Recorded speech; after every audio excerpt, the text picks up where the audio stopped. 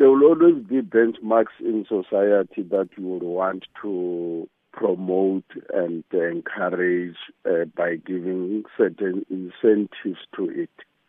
And I don't think when that happens, one can regard it as unconstitutional because it's just a benchmarking in society that you want to promote, not against any other gender, but we have selected a particular aspect and subject matter, and why not? And therefore, I don't see it as unconstitutional. I see it as a benchmarking exercise, and I think there are quite a number of such where you choose a location and say, I'm going to benefit these people. And when you exclude other people within that particular city, does not mean then they're excluded totally. It's just because you chose a particular benchmarking activity and an exercise. And that cannot be regarded as unconstitutional. So some gender activists have actually condemned the practice, describing it as a violation of women's rights. What do you say to that? Well, look, let it be a pro-choice rather than completely condemnation, because there are people who really love it, who follow it, who go there willingly. And therefore, let us then say, let it be a pro-choice, not be a force. No one should be imposing it on them. And then those who do not want to go to it, then stay out of it, and then it's also your choice to do so. But a total ban, therefore, will be insensitive. And then for those who believe in it, they'll always give you reasons to say it is working for them. And then you saw girls from Soweto, Johannesburg, big cities, flooding the area of KwaZulu-Natal each time in September for such a practice, where they'll willingly go there on their own. And when we then look at it, we'll be looking at what are the issues that have been raised by gender activists. They will say, in certain instances, the parents imposes it on the kids. Obviously, those are the issues that we ought to look at and bring in regulation rather than the banning totally of it. And then we regulate the environment of a pro-choice so that then the pro-choice can then happen. And then look at the age as to which age then is it a pro-choice, and then allow that particular activity to prosper in the manner in which it ought to, and then deal with those issues that are of sensitive nature, then that we can then put them in a regulation format. What about the issues of discrimination that get raised here? Because the activists also speak about the burden that you then place on young women to remain virgins without imposing the same sort of burden or responsibility on young men. Well, look, it's a cultural issue that I do not know what happens inside there as a man. And then I've never heard anybody complaining of the girls on that particular burden. But then I see girls all coming out and say, I love it. I once engaged the girls in Soweto. We had a debate there, and they were saying we're proud about it. And I've never heard anyone saying against. Only those who are elder who are saying it's an imposing particular phenomena on the girls and not prejudicing the boys. But the boys have their own type of initiation that they go through, and then they also feel pride about it.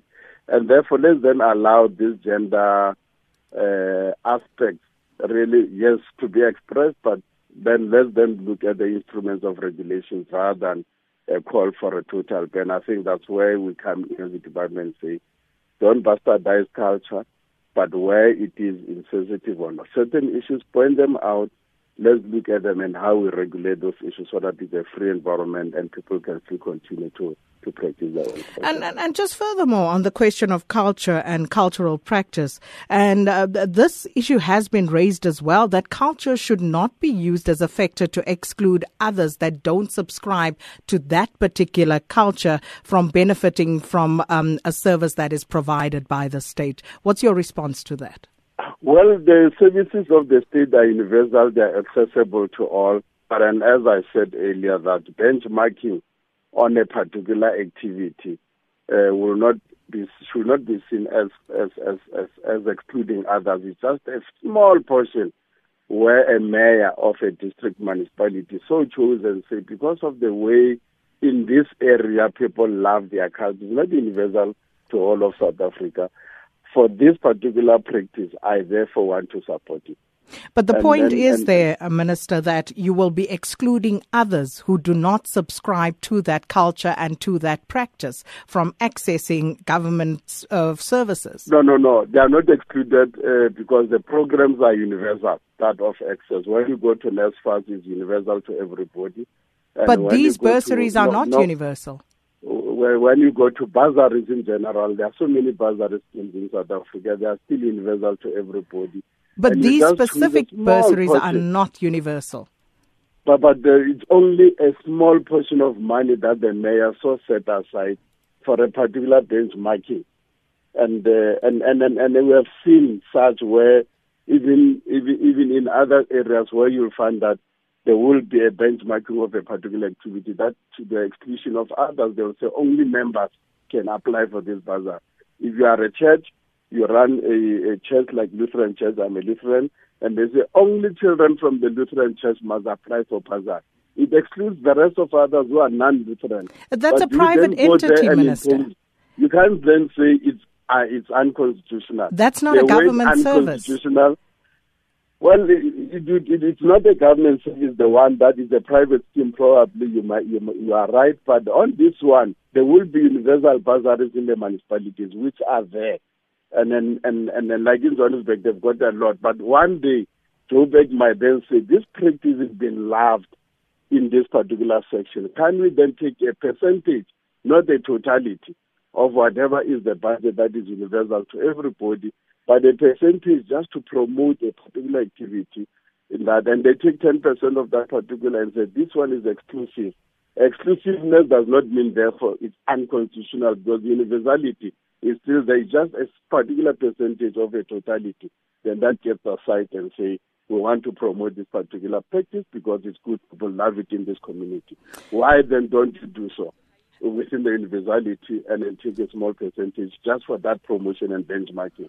And I think my understanding, it is exactly like that. Municipalities do have bursaries, and when you go to that municipality, you'll find that there are still available bursaries, except a small percentage has been set aside for a particular benchmarking practice that is there.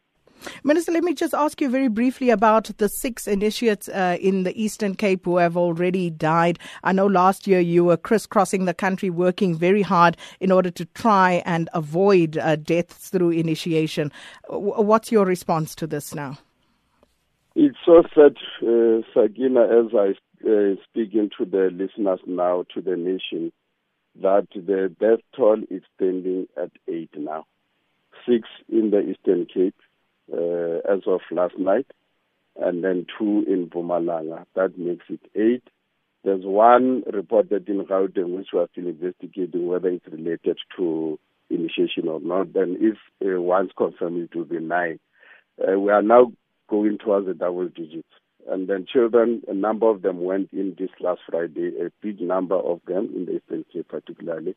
And this coming week is going to be a very critical week. It will then tell us that we are beginning to win or we are still fighting a losing battle. But luckily, the law is ready now to go through Cabinet and then to go to Parliament before the end of this year.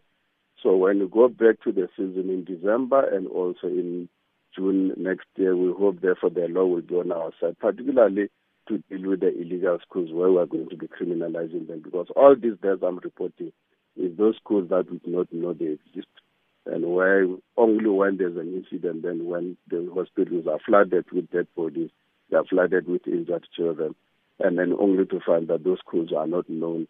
And in one area, 200 kids were circumcised with one okapi, 200 of them, same okapi. Then somebody was just circumcising them in a massive way.